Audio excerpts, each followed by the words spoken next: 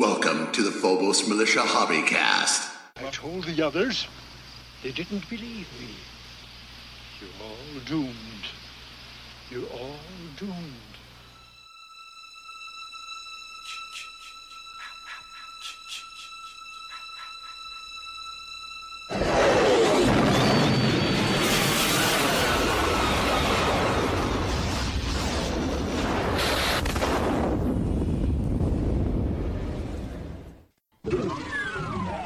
Alright, part 3. Part 3. Keep it in the family. The massacre continues.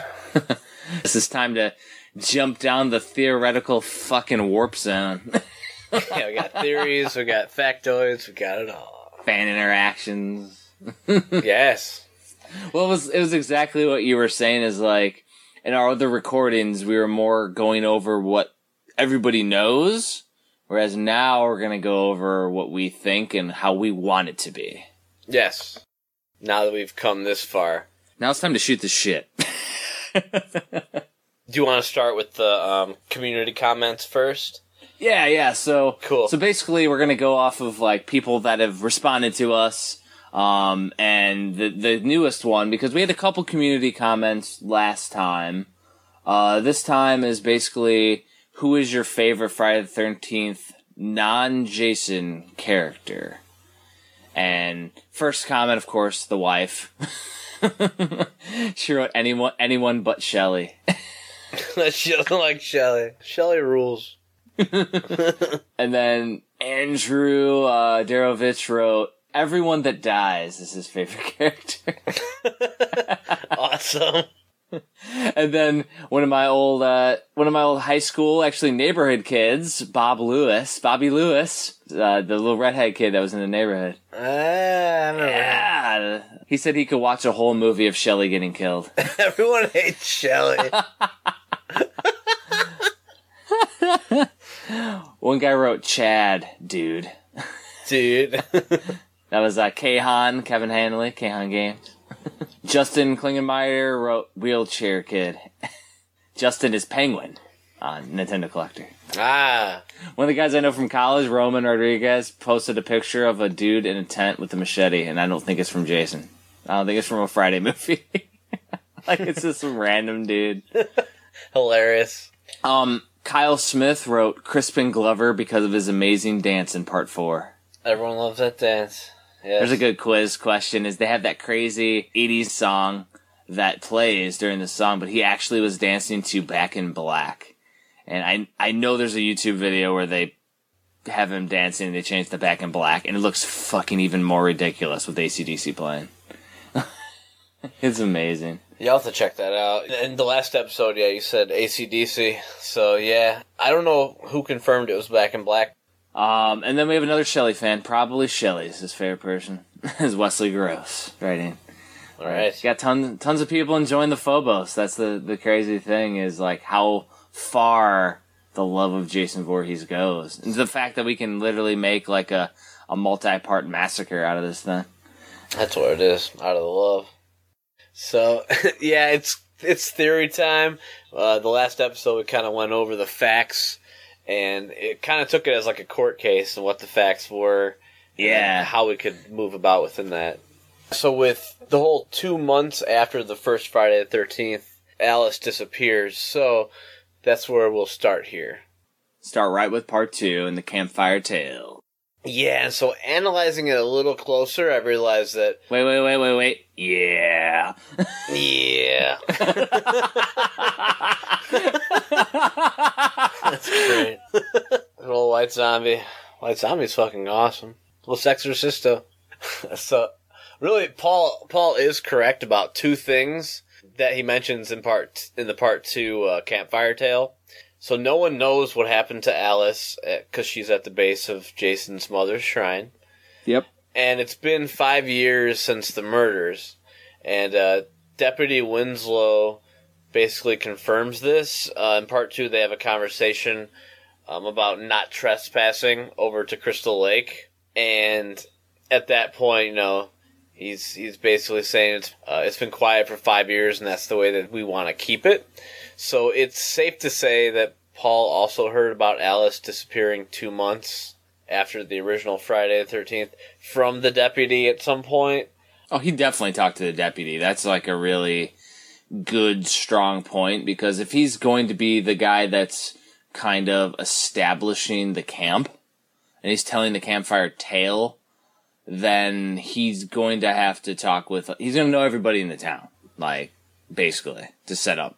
Yeah, it's just kind of what would happen when you're going to set up, all these people are going to come up and start talking to you, and the deputy's going to talk to you and just give you what they expect of you.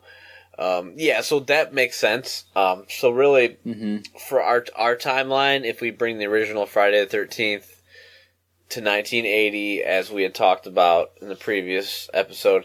Which puts that right in, what is it, June, correct? Yeah.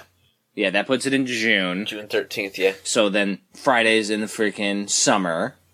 Makes sense. Yeah, so that's 1980, and then we can still say, actually, that Part 2, the main part of Part 2, so Alice will get killed 2 months after, and then we can still say that it took place in 1984, because the deputy could have possibly rounded up when he said 5 years. That's the one thing, it's like a generalization, where 5 years is just like a round number, where if it was 4 years, he might have said 5 years. I also, too, just stretching the truth to help put the past behind him and the town, too. Yeah. That's the one thought.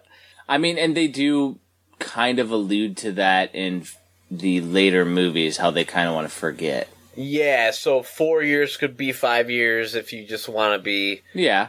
Forget about it, Because the actual timeline on Wiki has Part 2 taking place in 1984, so this is just a way to, line that up. Oh, yeah, that's true, though.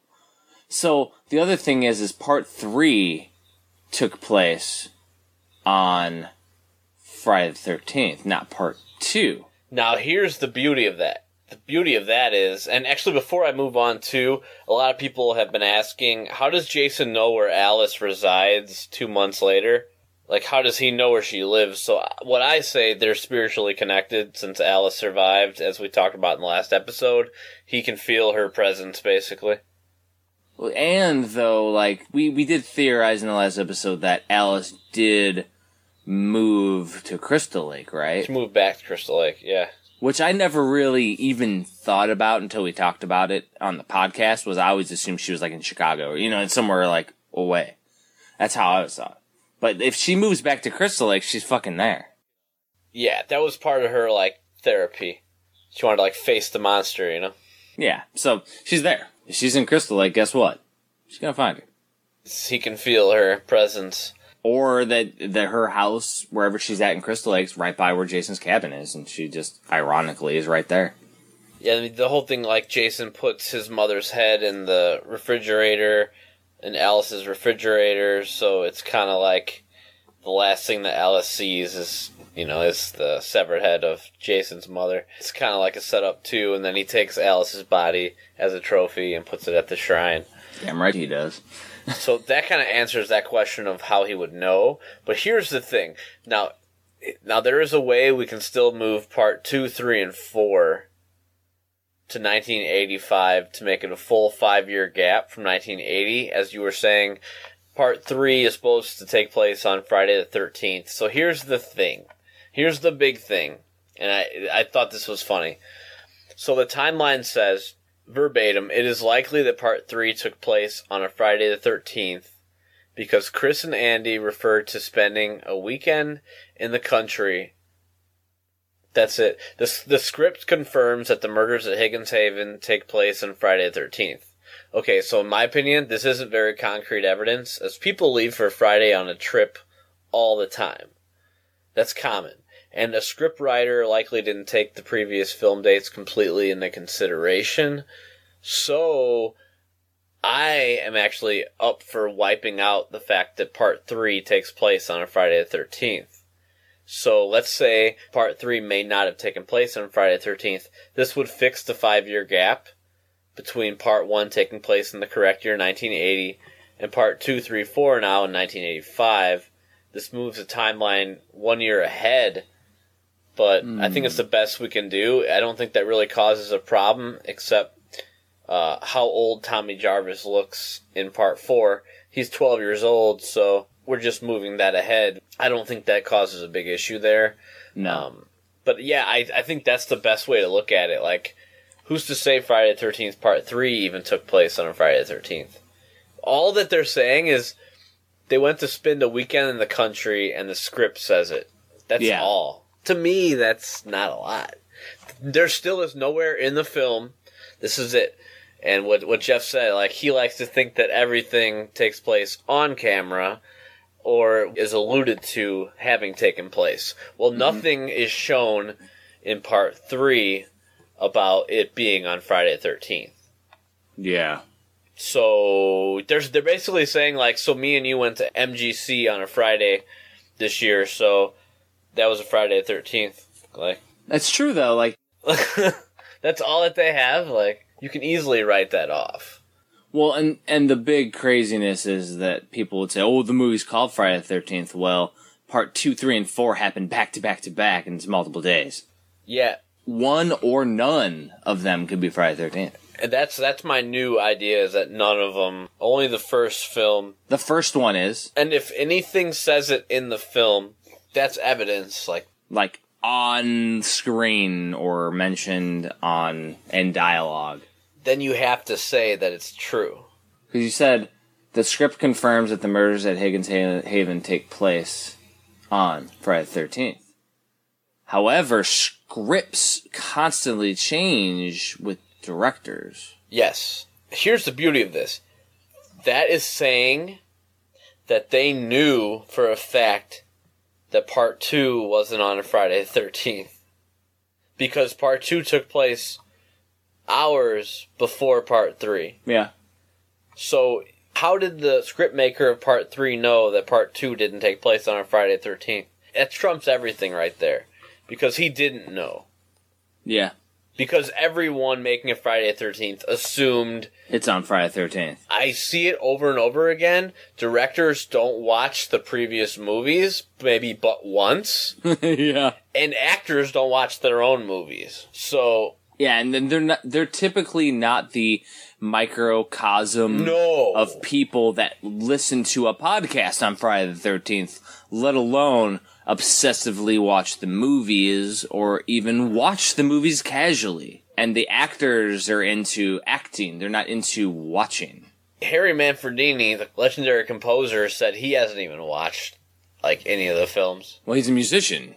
He doesn't even know what the fuck it is at all. When he made the music, he probably had the scene, and he just made it according to the... But he didn't watch the movie in its entirety, like... No. And that's what's funny about it, that most of those people didn't. So that is proof that, like, they don't fucking know. So in my opinion, it only makes sense that Part 1 takes place in 1980, and we either have to say Part 2 takes place in 84, we can move it back, which is what the normal timeline says. We could say he was stretching it like an extra years. It's been 5 years rounding up, like I was saying. Yeah. Or yeah, we just have to say it's strict 5 years from 80 to 1985, and there were no Friday the 13th. That totally works. So basically, the next problem, the next question is... Next problem, yes. Yes, so Tommy... You got a problem, you asshole. Yes. So the timeline says that Tommy... so Tommy is 12 in Part 4. Yeah. Okay. So... But Yeah. the timeline says Tommy is 16 in Part 5. Yet he looks like he aged to about 26, but that's okay. Yeah, that's the other funny thing. Well, it's like Dazed and Confused. They're all like 30 years old, Yeah. like running around, like mid-20s and shit. Beating kids with paddles. And they're supposed to be like 17 or 18. But yeah, it's so, it says Tommy is 16 in Part 5, and he would no longer be a ward of the state, and that's why he's transferred to Pinehurst Halfway House. So, the question I thought, wouldn't that be 18 years? I don't necessarily think so. No, and you're totally right. So, and I was looking it up. So, Per the U.S. courts, Oh, God. Kyle Fuchsia says. yes, emancipation occurs when the child is no longer under the legal authority and control of another. This can occur when the child reaches the age of majority, between 18 and 21, normally, marries, enters military service, is fully self-supporting, or by court order. So I think they figured he was fully self-supporting. He was a special case. He's definitely a special case. So he was fully self-supporting. The state said he's fine, so they sent him off to Pinehurst. That totally makes sense to me. So he doesn't have to be 18. No. We can make the timeline work, totally. Well, and then the other aspect is it was the fucking 80s, so they just do whatever the hell they want. Shit like back then was a little harsher than it is now. Or by court order. So for some reason he may have been ordered by the court to go there. But I think he's fully self-supporting because when he goes there, they give him the rundown, like, we really want to give you a chance, Tommy. We know that you can do this, you know. So they had faith in him. Yeah. So that totally works. So yeah, I think we got this whole timeline figured out. Oh, yeah. The other thing, there's just some factoids, like, so what about Tommy having the original Jason mask at the beginning of part 6? I have a nice story on this one, too, after you tell yours. Go for it. Let's hear what you got. So basically what you wrote in your theory was he had the blue mask at the end of part 5. So my thoughts are, at the end of in between part 4 and part 5, when he was put into, you know, the custody and everything, he hid the original mask somewhere. Yeah, that's what I think too. And then when he went on his own, he dug up whatever it is, the original mask. Because the mask in part 6 does, as you know, as we all know, has the classic cut on the top that was given in part 3. Yep, it has the axe mark. That has to be taken into consideration. It's in part 6. So if the axe mark is there, the part 6 mask is the original mask. Yeah, the only argument would be like, if Tommy Jarvis made a replica, but why would he put the axe mark in there? He probably wouldn't even remember through all the fucking chaos that it had an axe mark in it. So yeah, it has to be. I love the fact he like buried it, or he put it somewhere where no one could find it. Yeah. Because it was a special thing at that point. Exactly. And my thoughts is that his journey to get the mask is what triggered his memories and then caused him to go to the cemetery to, quote-unquote, put Jason down for the last time that caused his resurrection in part 6. So basically, his finding that mask is what started it all that we didn't see because it was happened off camera. And you have Jason's personal effect. So, like, you know how it's almost like you have an object that he is part of. Like, you're totally fucked at that point. That's totally going to haunt you. That also goes into the whole most books and witchcraft and spells and Necronomicon and all that require a totem or a piece of that person to do magic or to do kind of necromancy. You have to have something that's associated with them. Yeah. So because of that, then it's highly likely that was the catalyst that was helped revive Jason. And that totally makes sense to me that, yeah, he kept it. It's perfect. It's perfect. It does. It works really well. So even at the end of part 5, we can say he actually did kill some people or try to kill some people at the hospital. That would still just put him in the mental house again. Because he's not going to get put in jail because he's already pled insanity, right?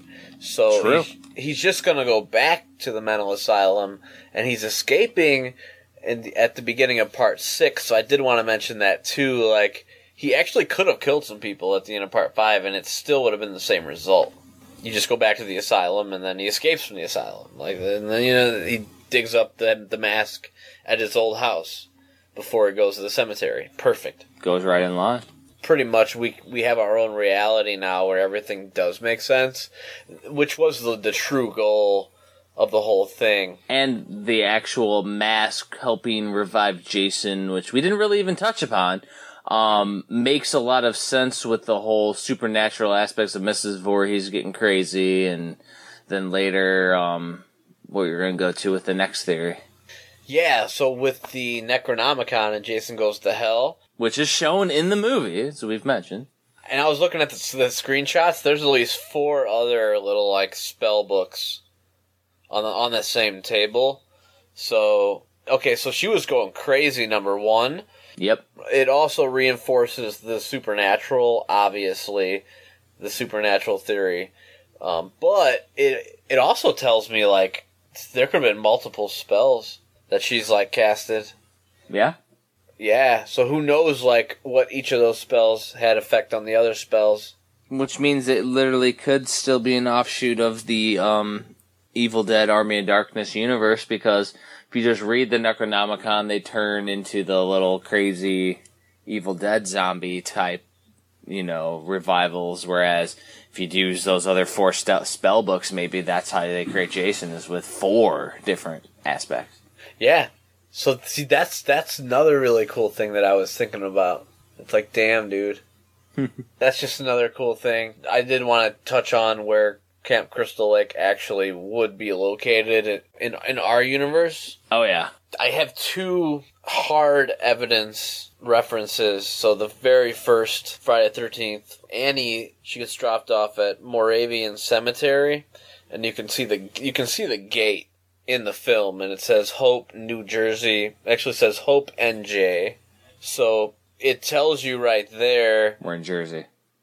Yeah, and so that tells me one thing, that at least on the way to Camp Crystal Lake, Hope, New Jersey is there. And then part 3, when Shelley is in the store and he throws the wallet and they pan to the counter behind the shopkeeper, it says Green Valley, New Jersey. Now, that part was filmed in Green Valley, California. Interesting.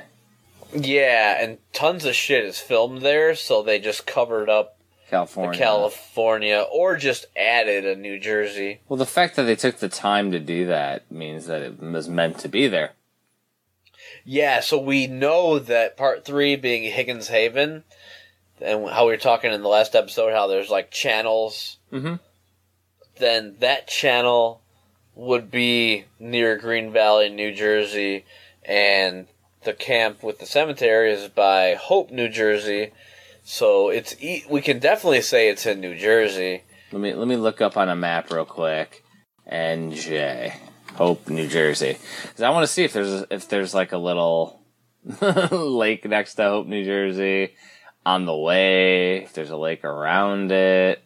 Because Crystal Lake has to be pretty big. That's the first thing. And that's Camp Nobi Bosco, and that's in New Jersey too, but it's not in Hope, New Jersey. It's in a different area. Well, how far away would she have been in Hope? Because she was getting to it. She could have hitched a ride and went all the way out toward Newark, toward like New York area. So she gets dropped off at the cemetery, and then she walks a little bit and gets picked up by Mrs. Voorhees. On the way to... So it's pretty close. The way that they make the movie seem, it's close, but the way in reality, it's not as close. So, the biggest lake near Hope is out east. Because if you go west of Hope, you're in Delaware, Pennsylvania. It's right there. So it's too close. But if you go east a little bit, which is Route 80 over there, there's a lot of lakes. But there's a big lake, and you gotta think, if you're gonna have, the fake town, New Jersey, and all of those, that it would literally have to be big enough to have its own towns all around it. If that makes sense. So when you go from one side of Crystal Lake to the other side of Crystal Lake, you could literally be in multiple towns. Yeah, that's the idea. Right. Now, the biggest one is Patcong. That's the biggest one. Now it's near Hapatcong. It's Lake Hapatcong. And there's literally like alcoves and giant freaking squaw trails and like it's a big freaking lake. There's Landing, New Jersey near the south. Hapatcong on the left. On the right, there's a county park. At the top, there's another town. There's towns all over the place. And there's Camp Jefferson. And the actual address of Camp Novi Bosco, the one where Crystal Lake was, is 11 Sanpon Road, Hardwick, New Jersey. Let me type it in. So there it is. Let's see where, because I was looking at the biggest lake, because you got to realize if we're leading into part 8, it has to be closer to New York, which that lake is pretty close to New York. So the lake that you are seeing that's like where they filmed it, right? That's where they filmed Friday Part 1. Yeah, that was also where Mother's Day was filmed in like the same exact place. It's crazy. And it's Sand Pond is what the lake's called. Yeah. It's a little pond, not even a lake. Friday Part 3, they actually had to fill up a big hole for like 2 or 3 days of water. That was what Part 3's lake was. It was just a dried up hole. Oh, wow. So if I click on Google Maps, I can see it in 3D, like the current camp. What I was thinking, it would be cool if we could like rent that out for like a weekend. Bet you can. Yeah, and then just actually have a night or two and actually like experience what they went through. I mean, it would just be the shit, dude. Well, and that's where I wanted to go with the conversation is like we've always talked about where we want to go visit the film locations, but more so not the California ones because we don't really give a shit about that. Yeah, those are movie sets. More so the ones in Jersey. Yeah. Like, we want to see the spots that still exist, so... Part 1 and 2. In that place, the Camp Novi Bosco, or whatever the fuck it's called. Yeah, it's like Bosco's Boy Scout. I don't know what Novi is, though.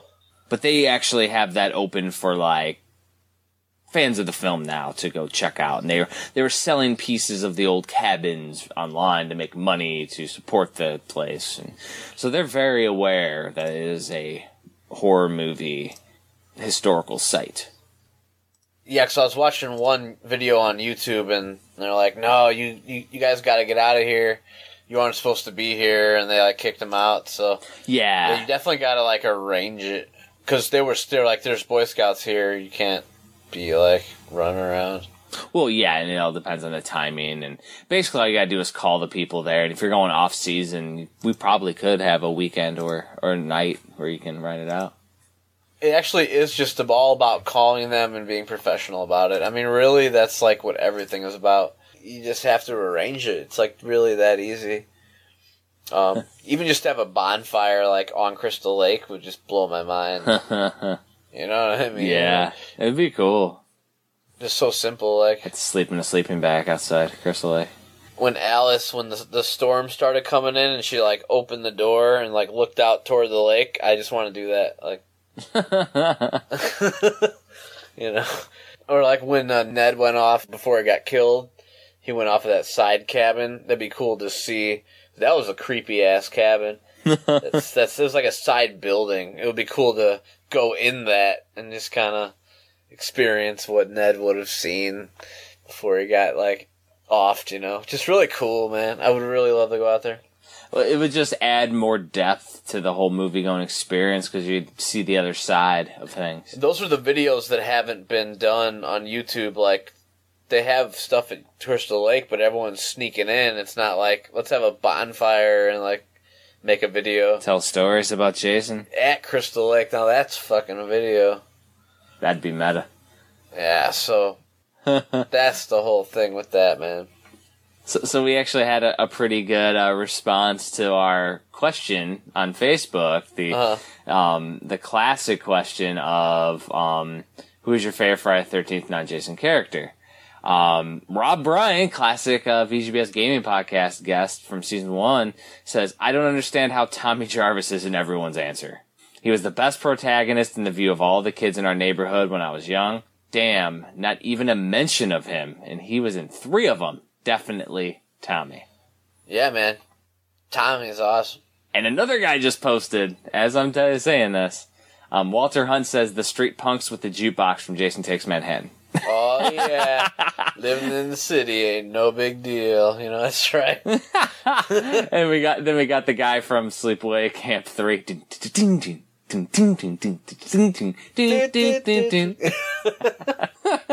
Oh, Sleepaway.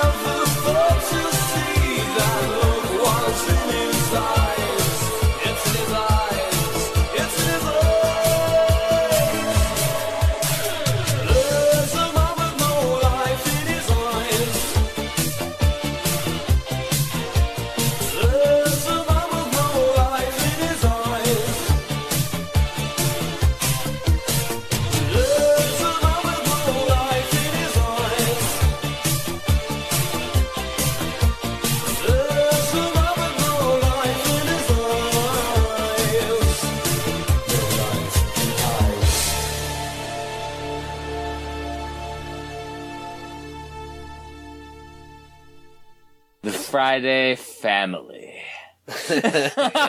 Kyle's family. The family of the Friday. Yes, now it's time to go into the cast members.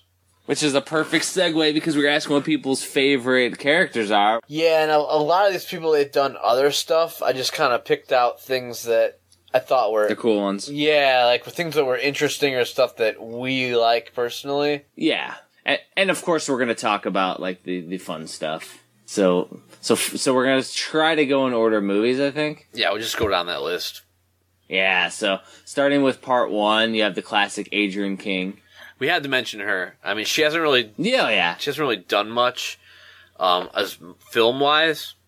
No, but obviously she does the winery, though. Yeah, so we got to plug that just for the hell of it. And the crazy thing is the small world that we live in. Adrienne King is my friend on Facebook. She's super nice. Has posted happy birthday to me on my birthdays. Super cool, yeah. And liked when I said my favorite character for Friday 13th is Alice. How about Alice? And I tagged her and she liked it. On today, just now. So, like, Adrienne King's awesome. She's one of the best, still to this day, treats her fans as like gold. Yeah. Yeah, so I had to put her on there. I would have felt wrong. But she was an uncredited dancer in Saturday Night Fever. So that's actually pretty big. Yeah. I think she was in What's Eating Gilbert Grape, too, and she's, like, in a group or something. A little, like, part actor just trying to find her way. Yeah, just little extra little bit parts. Next, we got Kevin Bacon. I mean, Jack, part 1. That speaks for itself. Well, that's the classic that everyone in Hollywood is tied to Kevin Bacon. Well, literally everybody in Friday the 13th is one step away from Kevin Bacon, pretty much, because you can connect them all. Yeah, that's the other thing. Because he's connected to Friday the 13th, it makes the game even crazier. Because so many people were part of Friday the 13th. There's a generator for Kevin Bacon, by the way. It gets nuts. And a lot of people think, what I did want to mention here, a lot of people think Friday the 13th Part 1 is Kevin Bacon's first movie. It's not. It's his fourth movie, Animal House. Oh, yeah. He was definitely in. That's his first movie. OracleofBacon.org is the Kevin Bacon generator where you can type in any actor's movie. So just to make things crazy, I looked up James Rolfe, the angry video game nerd. He is 2 away from Kevin Bacon. Only 2. James Rolfe was in the Angry Video Game Nerd movie with Robbie Rist, who was in Balto in 1995 with Kevin Bacon. Done. And Robbie Rist is an actor from Teenage Mutant Ninja Turtles. Like, it gets fucking crazy. That's what's cool about it. Like, it's actually a really tight-knit community. Yeah. If you think about it. And that's kind of like when we go through these, what we'll see, like how close everything is. So that, like, there's so many people, it's great, like. Oh, yeah. It goes, man. So now we have Betsy Palmer. I mean, it's obvious, but she was in a lot of TV stuff, like Murder, She Wrote for 4 years, Newhart, The Love Boat. Her big thing was I've Got a Secret, 1955 to 1967. Really? Bunch of others, like $10,000 Pyramid. So yeah, she did tons of TV and lots of movies too. Really? Yeah, I mean, a lot of people know about her, but like the stuff that a lot of people don't know, like Harry Crosby, who plays Bill in Part 1. Yes. He's Bing Crosby's son. That's insane. So you got the classic Bing Crosby's son is in freaking Friday the 13th. Yeah, I guess he was the closest to his dad of all the sons. So he like coordinated the funeral and everything, you know, like firsthand. So yeah, so that's Harry Crosby. It's just funny how that works. That's the family thing though. When you're tied into show business, you can get a gig, you know. Oh yeah.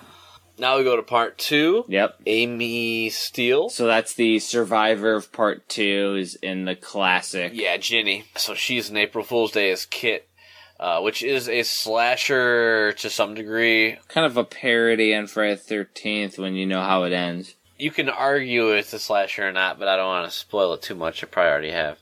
And the title has, obviously. April Fool's Day. Yeah. The next one's cool. Lauren Marie Taylor, who plays Vicky, she had the crush on Mark, who is in the wheelchair. But she is also in Girls Night Out, aka Scaremaker, which is an awesome underground 80s slasher that you all should check out. And most people don't know about. And let's get really retro. She was also a voice in Pound Puppies, the cartoon. Yes. Hell yeah. In 87. So this is after Girls Night Out. 5 years later, let's make her a voice in Pound Puppies. Now we got Stuart Charno, who played Ted in part 2, the redhead crazy guy, lanky madman, always telling the jokes. Yeah. He's also in Christine, which I love that movie. I believe he gets killed. Oh, Christine's amazing. But yeah, he plays Don. So I gotta check out Christine. If you haven't seen that movie, fucking watch it. He was in MASH, so that's a pretty cool thing. I'm just going on the shit that we like. Yeah, see what else stands out. Basically Freddy's Nightmares, the Nightmare on Elm Street. He was in one of those episodes called Saturday Night Special. Oh, cool. He was also in the Adventures of the Young Indiana Jones, the Hollywood Follies TV movie. He was in the X-Files, which is pretty cool. He was always a great character. I always loved Ted. He's one of my favorites. Then we have Dana Kimmel, who plays Chris in part 3, the lead actress. She has a shorter career, but she is in Sweet 16, which is an 80s slasher. Oh yeah, Sweet 16 Marcy. is a classic slasher. Classic, yes. So, but she's only in like very few films. Because I mean, she's in a bunch of TV shows, and if we want to get super fucking retro, which I mean we can, she was in Charlie's Angels, Happy Days. That was before Friday, but after Friday, she was on the A-Team and on Different Strokes. Nice. And she's in a bunch of freaking crazy ass, like, soap operas. She was in soap operas for a long fucking time. The Different Strokes connects with somebody later that we'll get to, which is cool. Okay, cool. Now we have Catherine Parks, who plays Vera, part 3. Yes. The big standout, Weekend at Bernie's, which will also connect with somebody later in the timeline. Little Dr. Cruz. Dr. Cruz. Bernie himself. Yeah, she wasn't in a ton. She plays Tina, like a upscale like lady in Weekend at Bernie's. Tales from the Dark Side, she was in that. Oh, cool. TV episodes. She was super pretty when she was young. Yeah. Now we got half of everybody's favorite guy, which is old Shelley. Ah, yes, Shelley. So, yeah, he's actually an attorney in California now. Well, that's the crazy. You got a Shelley story. Yeah, so I actually had him on an ABA webinar. So I set up, train, walked the speakers through our webinars. They're for CLE, for attorney credit, basically. They're like continuing education. So, yeah, I actually had him on a webinar last year. It was like a copyright. He worked on like a Batmobile case. Awesome. Yeah, and he had pictures of him in the Batmobile, and it was just funny when I saw, I was like, Larry Zerner, and then because we have all the information and all the contact info, so I put it all in Google.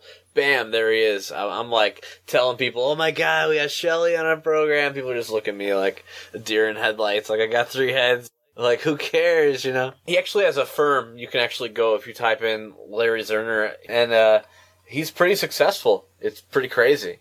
So you know what's funny is that you see all the crazy shit Shelley has been a part of. Like after Friday the 13th, he hasn't really done a ton. He's done some. Yeah, little bit parts. But like after 86, he hadn't done shit. But he's literally been in 3 things since 2013 where he's been Shelley. Shelley, yeah. Knights of Badassdom, The Horror Geeks, and Death House. All 3 of those, he's Shelley. The last one, he's Shelley the Prop Man. It's so cult. What the hell? He's just Shelley. Like, it's like funny is more people said Shelley than Tommy Jarvis in our... Yeah, I always liked Shelley. I thought Shelley was awesome. Shelley, like, made part 3, helped make it. Well, and he's such a dork, it was great. He was so openly dorky. You had to love him. Exactly. That was the thing. But yeah, so also I just wanted to throw in, I also had, for another webinar, I had Jeff Cohen, who played Chunk from Goonies. Hell yeah. He's also now an attorney. Attorneys. We have to have an attorney to make it eligible for CLE credit, continuing legal education credit. So that program also had Jenny Lou Tugend, who's Data's mom from Goonies. She was a producer for Lethal Weapon 2 and 3, 27 episodes of Tales from the Crypt, and 2 Masters of Horror episodes, Dream Cruise and Imprint. And I know Imprint is the Takashi Miike one. So that was just my brush with, we were going to try to have Harrison Ford on an aviation webinar, but then he had that, he crashed his plane, so that was the end of that. That was the end of that. That would have been awesome, though. So let's see. Corey Feldman, Part 4, Tommy Jarvis, fucking Corey Feldman. Goonies, Gremlins. The fucking Lost Boys. Lost Boys is great. He's in Meatballs 4. Ninja Turtles, he's the voice of Donatello in Ninja Turtles. That's classic. Oh yeah, that's right. He was Donatello. Yep. He was in Tales from the Crypt, Bordello of Blood, which was classically bad. Oh yeah. Mm-hmm. He was in Citizen Toxie, the Toxic Avenger 4. There's a Puppet Master thing too. Puppet Master versus Demonic Toys. Yep. Yeah, I have that one. That was like 13 years ago, by the way. It was a made-for-TV movie, too. That's the best part. It's subpar at best. Yeah. He was in a TV series called Splatter, which I haven't heard. His name was Johnny Splatter. There we go. I gotta open out a new tab so I can read that someday. He was also in the Lost Boys of the Thirst. They did like a remake, not a remake, but a sequel to it. Okay. And he played Edgar Frog again in that, which was cool. It was really bad. So, yeah, he's had a pretty good, child's career, though. Amazing. So, Splatter is a Roger Corman TV show, too. Slumber Party Massacre. Roger Corman Presents. Roger Corman's awesome. Piranha. Now we got Crispin Glover as Jimmy, Part 4. He's, Back to the Future, The Doors. He plays Andy Warhol in the Doors movie. Yeah, he does play Andy Warhol. Which will connect with somebody else later on who plays in the Doors movie. He was in Family Ties. That was a pretty big one that he was in. He is in Gilbert Grape. People versus Larry Flint. Yes, can't forget about that. He's the evil guy in the Charlie's Angel movie, which is funny as shit. Yeah, he's just been in a lot of stuff. Willard, the mouse rat thing. I never saw it, but that was just what I think of when I see him. He fits that, so well. He's just weird. All I think about is the fucking Crispin Glover dance, and it ruins my life. No way. Not today. Actually, I think Andrea tagged me in that on, social media today. The Crispin Glover dance. There we go. Fucking gift that keeps on giving. Yes. Lawrence Monason. So he plays Ted, Part 4. He's been in a fuck ton of stuff. Yeah, primarily The Last American Virgin. It's an 80s classic. Everyone should check that out if you haven't seen it. He's also been in Mask. Fucking terrible movie. A teenager with a massive skull deformity. It's that crazy guy that everybody makes fun of. Huh. Mask. It's the one with Eric Stoltz as the Rocky Dennis, the fucking guy with the big-ass face. Now here's the crazy thing. Eric Stoltz was in Mask with Lawrence, who is in Friday the 13th. With Crispin Glover, who was in Back to the Future. Eric Stoltz originally played Marty McFly in Back to the Future. Then they brought in Michael J. Fox. And Michael J. Fox was in Family Ties, which was Crispin Glover was in Family Ties. Let's see how it all goes around. Crazy. I love it. Yeah. He was in Starship Troopers 2. That would be about as cheesy, but I've never even seen that movie. Peter Barton, who plays Doug, he's also in Hell Night. Which, Hell Night's fucking amazing. Yeah, so check that movie out. It's classic. There's another movie known for called The Powers of Matthew Starr, and that looks like the most fucking 80s thing I've ever seen in my life. Guy looks like fucking Flash Gordon or something. Oh my god. Super powered alien prince from another world. Wow. That looks amazing, and he plays the guy. That's literally Peter Barton's profile picture, is that guy, because he looks so fucking crazy. That's it, though. A lot of these people are in a lot of stuff, but nothing that we would necessarily recommend. Judy Aronson, who plays Samantha, Sam, Part 4, gorgeous. Gorgeous girl, like, my God. She's in a lot of good shit, actually. She should have been in so much more, though. But she's in Hannibal, so I think she's just like a bartender or something, small part. She's also in American Ninja. She's also in Weird Science, which is a classic.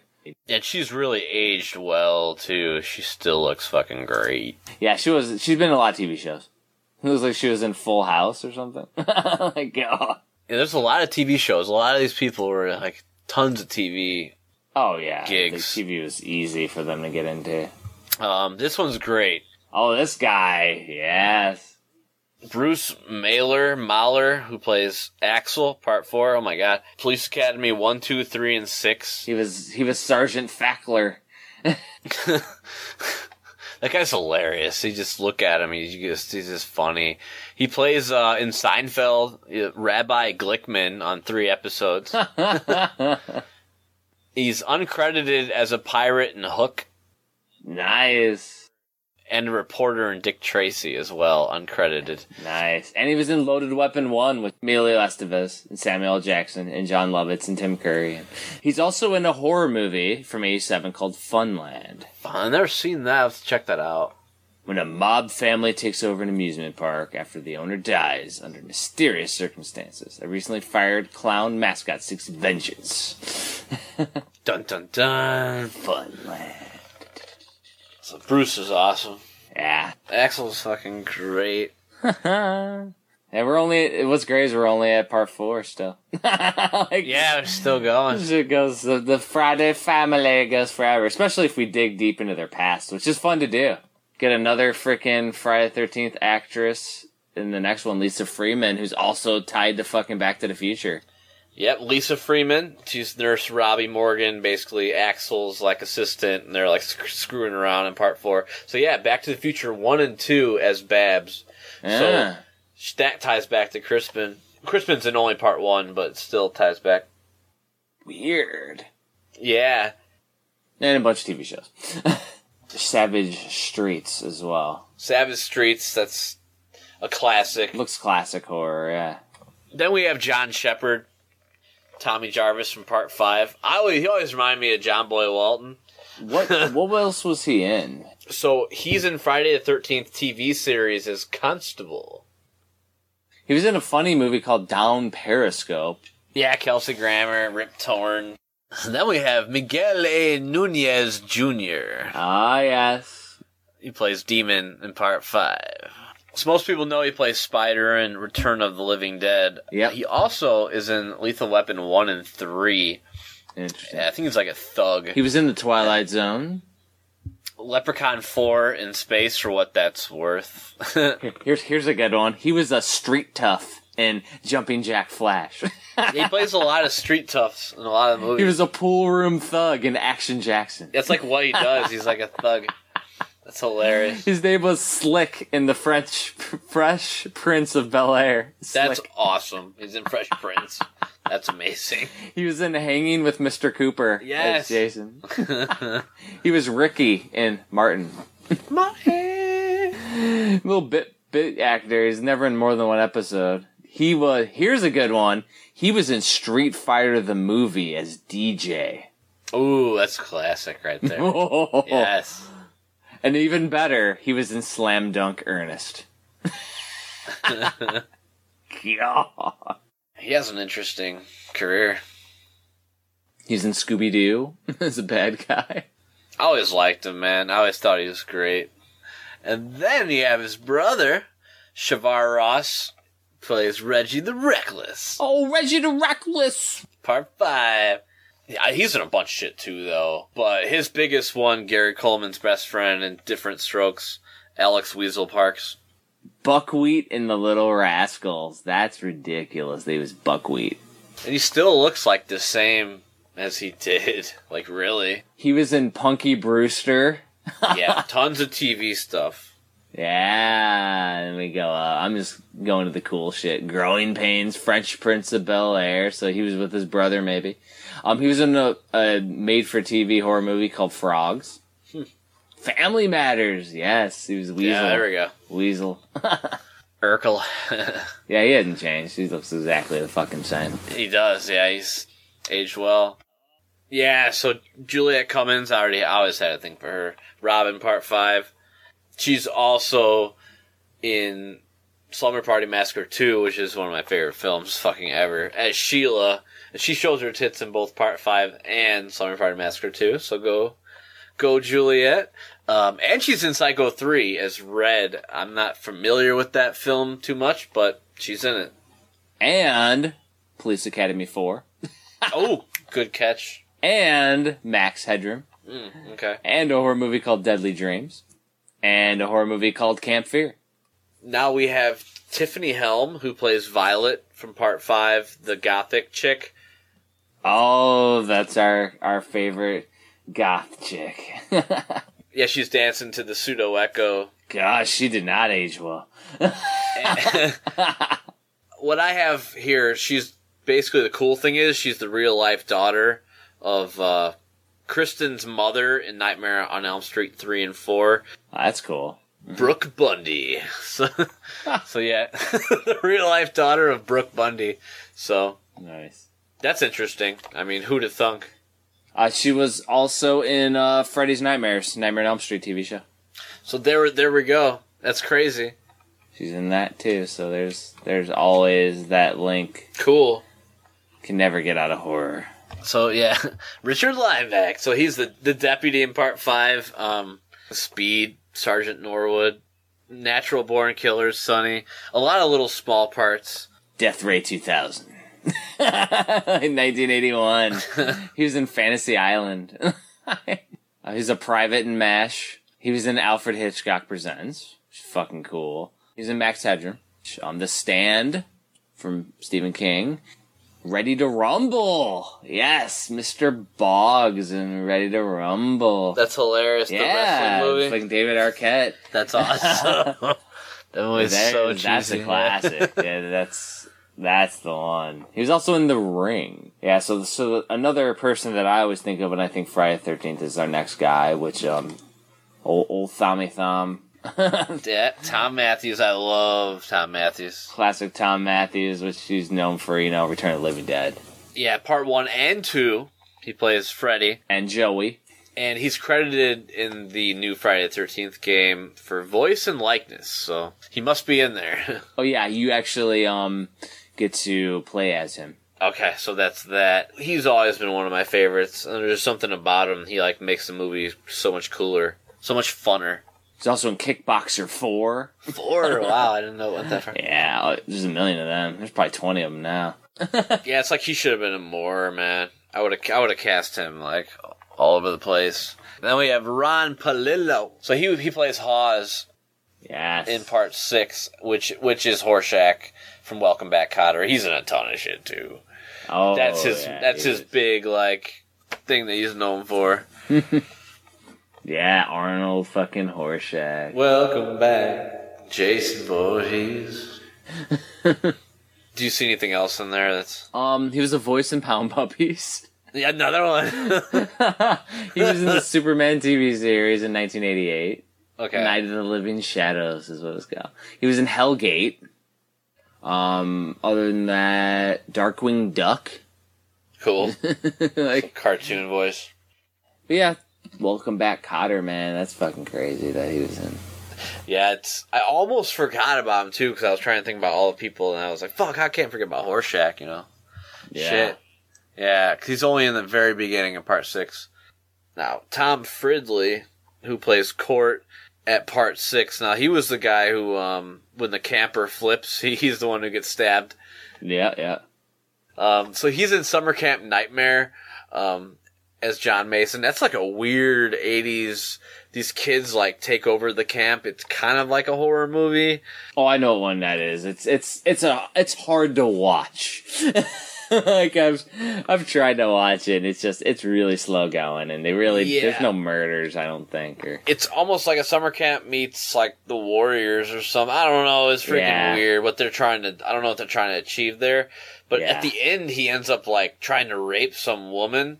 Oh. Yeah, and it's so weird seeing him. He's like Michelangelo personified in part 6. Like, whoa, dude, you know. But then in Summer Camp Nightmare, he's like evil rapist. Rapist McGee.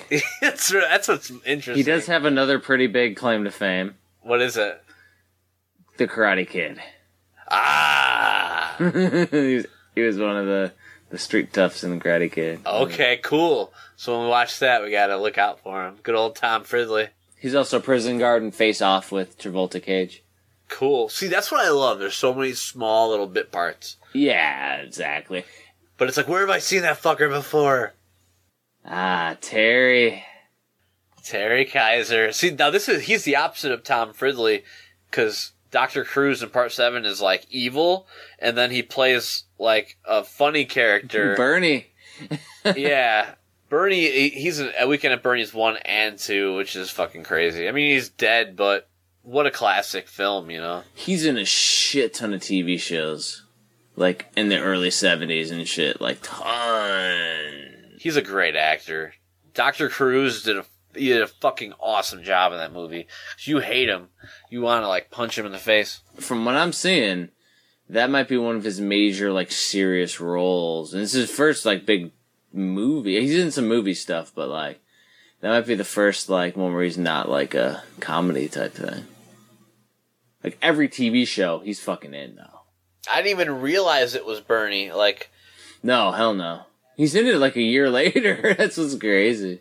Yeah, Judy had the DVD, and I watched it, like, for real as an adult, and I was like, oh my god, this changes everything. At least we know Dr. Cruz was Santa Claus in the Golden Girls. Hell yeah. He was also in Fresh Prince of Bel-Air. There we go. Everyone's in that show. God damn. Amazing. He was H.G. Wells in Lois and Clark, The New Adventures of Superman. Okay. God. Walker, Texas Rangers. Yes. And Chuck Norris. Chuck Norris. Yeah. Gotta get Chuck Norris in our Friday the 13th episode. There he is. He made it. Nestled in there. Yeah, it's freaking classic, though. Dr. Cruz is one of my favorite fucking guys. Yeah, he's such a dick. It's awesome. Oh, yeah, he's an asshole. I like him. I love it. I like him. So, Lara Park Lincoln. So that's Tina. Yep. She's actually super cool in real life. Like, uber cool, like, hard rocker chick kind of thing. You know, like, into the horror. She's all into that kind of stuff. But what I found, she's in House 2, The Second Story. I don't know if anything else jumps out at you on IMDb. She was in Freddy's Nightmares, too. See, those aren't on the wiki. I didn't even see those. Okay. Yeah. From the Dark, which is a newer thing. But it's about it. Like, I mean, she was in a movie called Children of the Night in 1985. It was a made-for-TV horror movie. Okay, so now we go to Tina's mom, Susan Blue. This is interesting. Holy fuck. Yeah, right? Did she do animated voices? Yeah, and she's in like my God. everything. G.I. Joe, DuckTales, Transformers, Rescue Rangers, Toxic Crusaders, Smurfs, fucking on. It's like crazy. She was in the Incredible Hulk show, My Little Pony TV movie, Knight Rider, The Jetsons, Scooby-Doo, Gem. Gem. Transformers the movie. The movie too. Transformers the movie. Isn't that crazy? The Real Ghostbusters. Flintstone Kids. Fucking Yogi, Brave Star. There's her only movie, Friday 13th. So she's had a really good career. Heidi Kozak. Oh yeah, I used to have a crush on her too. Sandra, Part 7. Another Slumber Party too. Yep, Slumber Party Massacre 2 alumni as Sally. So, Slumber Party Massacre 2, the first time that I saw that, it blew my mind because you had Robin from Part 5, and you had Sandra from Part 7. You also have Rob Lowe's brother, Patrick Lowe, is in there. TJ, who, he's in, like, Slaughterhouse and Pumpkinhead. And then you have Crystal Bernard, who was later on Wings. Slumber Party Massacre 2 is really interesting. There's a lot of people in there.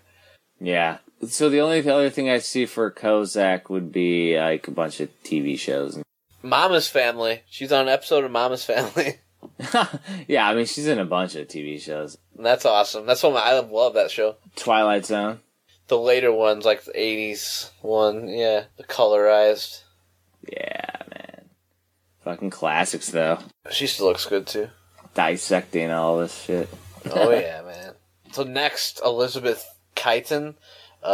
Believe she's from Hungary. She plays Robin, part 7. The guy who smokes a lot of weed. She ends up fucking him. Ooh. Yeah, so she plays Jennifer in Silent Night, Deadly Night, part 2. Yes. So you gotta say it, you gotta do it. Naughty. Punish. Punish. Punish. Garbage day. Yes. Assault of the Killer Bimbos. She was in Slave Girls from Beyond Infinity. That was in between part 7 and Silent Deadly Night 2. She was in a lot of those weird fucking B movies. A lot. She's a B movie classic. I mean, that was Ricky's first girlfriend. Silent Night, part 2. Oh yeah. Ricky got laid for the first time by Jennifer. Yeah, so that was another one. I was watching that movie, and then all of a sudden I see her. It's just, it gives even more meaning to Friday the 13th because it becomes like a classic. It's just so embedded. Like, oh yes, another one. That's why we had to do this. Kelly Hu. Now we're jumping to part 8, the classically bat one. Now Kelly Hu is the Asian girl who's doing coke with the blonde girl. The one that jumped out to me in The Doors. Yeah. Also with Crispin Glover. She plays Dorothy Ray Manzarek, the keyboardist's wife. Also, she's in Harley Davidson and the Marlboro Man. Which is a fucking amazing film if you've never seen that. Early 90s. Mm-mm. That movie is fucking amazing. It's literally Don Johnson, fucking Mickey Rourke riding motorcycles.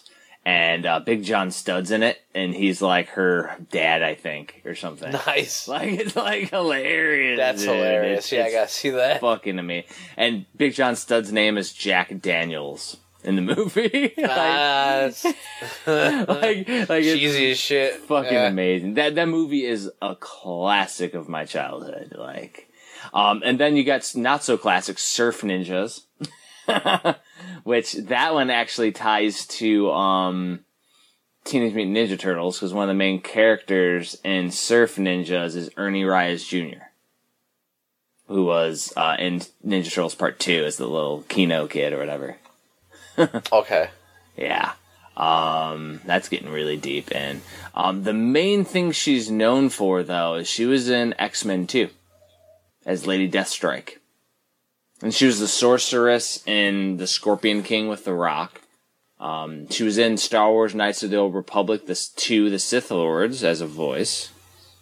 That's cool to know. She was in a TV movie, Dark Shadows, which is like a remake of the old classic show. Ooh, the next guy. Gordon Curry. He plays Miles, part 8. Basically the main dude's buddy. He reminds me of Bill from Bill and Ted, but he was from Puppet Master 4 and 5, so that's what jumped out at me. He was Rick. Yeah, he's one of the guys who actually went through both movies. Mm-hmm. Puppet Masters. Rick Myers. He was in Poltergeist: The Legacy, the TV show. Yeah. The Outer Limits. Like Mutant X, there's another X-Men fucking classicness. Now do we have the main actress from fucking Part 8? Yes, so next is Jensen Daggett. That's such a weird name. Jensen Daggett. Jensen Daggett. But that's actually Rennie from Part 8, the main girl. She was on the Home Improvement show as Nancy Taylor, who's Tim the Toolman Taylor's sister-in-law. Weird. Isn't that weird? She's on 4 episodes. She was in The Adventures of Briscoe County Jr. with Bruce Campbell. That's cool, Bruce Campbell. Yes. There we go. Bruce Campbell mentioned on legit. Nancy Taylor, it's amazing. Yeah, like what? She was in Project Elf. Elf. All right, so we jump into Jason Goes to Hell? Yes, so we're almost wrapping it up here. Because really we're only going through the first 9 films. Because after that, like... The stuff that really jumps out, that's the classic stuff they used to be in. That's kind of like older films, you know. That's kind of the ones that I was thinking of, like classics. But yeah, so like John D. LeMay, who plays Steven, the main guy with the glasses. So he's a weird amalgam because he was in the Friday the 13th TV show as like the main dude. Yeah, he was in the Friday the 13th TV series as Ryan Dalian. 6 years before Part 9 was filmed. So he literally was in he was in like every episode. He was like the guy who was telling the stories. And then he got cast in an actual Friday the 13th. That's kind of cool. And that's the same as John Shepard, Tommy Jarvis Part 5. Because he played Constable in the Friday TV series too. Well, yeah, but like what's cool about like he went from Friday to the show. This guy went from the show being the main guy to an actual film as a main dude later, which is really crazy. Like it was like backward. Well, either like both ways though, they got a job from their previous gig. Yeah. That's what's interesting. Like, well, it's like you never know when your phone's gonna ring. That's the other thing. Well, and the thing that's crazy about Part 9, though, is like it was like way different feel than Part 8. Because to me, it was like a bunch of older actors. Yeah, because most of the original films always had fresh blood. You know, now we have people like Richard Gant fill the corner. He was in so much shit, but the ones that I remember, Rocky V, George Washington Duke, and The Big Lebowski as the older cop. Yeah, that was the funny thing. Like, he was literally the promoter in Part 5 for Tommy Gunn. Like, what the fuck? He was in Revenge of the Nerds, Seinfeld. So then we have Dr. Death, Stephen Williams. Dr. Death. And Stephen Williams played Creighton Duke. So he's in House, Cop Number 4, and Blues Brothers, Trooper Mount. So those are the two that I picked out. What else do we have? Let's go really far back, because he goes back to the 70s. Twilight Zone, the movie. More Twilight Zone times. The Dukes of Hazzard, A-Team. A-Team. I knew I saw another A-Team person in there. Oh, yeah. Yeah. In living color. George Bush meets Tommy Woo. Hanging with Mr. Koopa. Oh, yeah. It, the new movie It, he's going to be in there. Oh, cool. I didn't know about that. Yeah, that might be one of his top movies once he's in it. He's a good actor. Yeah, I always thought he was good. So that pretty much wraps that up. I guess we could go ahead and sign off here. Is there anything else? Is there anything else you want to throw in there? Or? Garbage Day's tomorrow, so... Yes.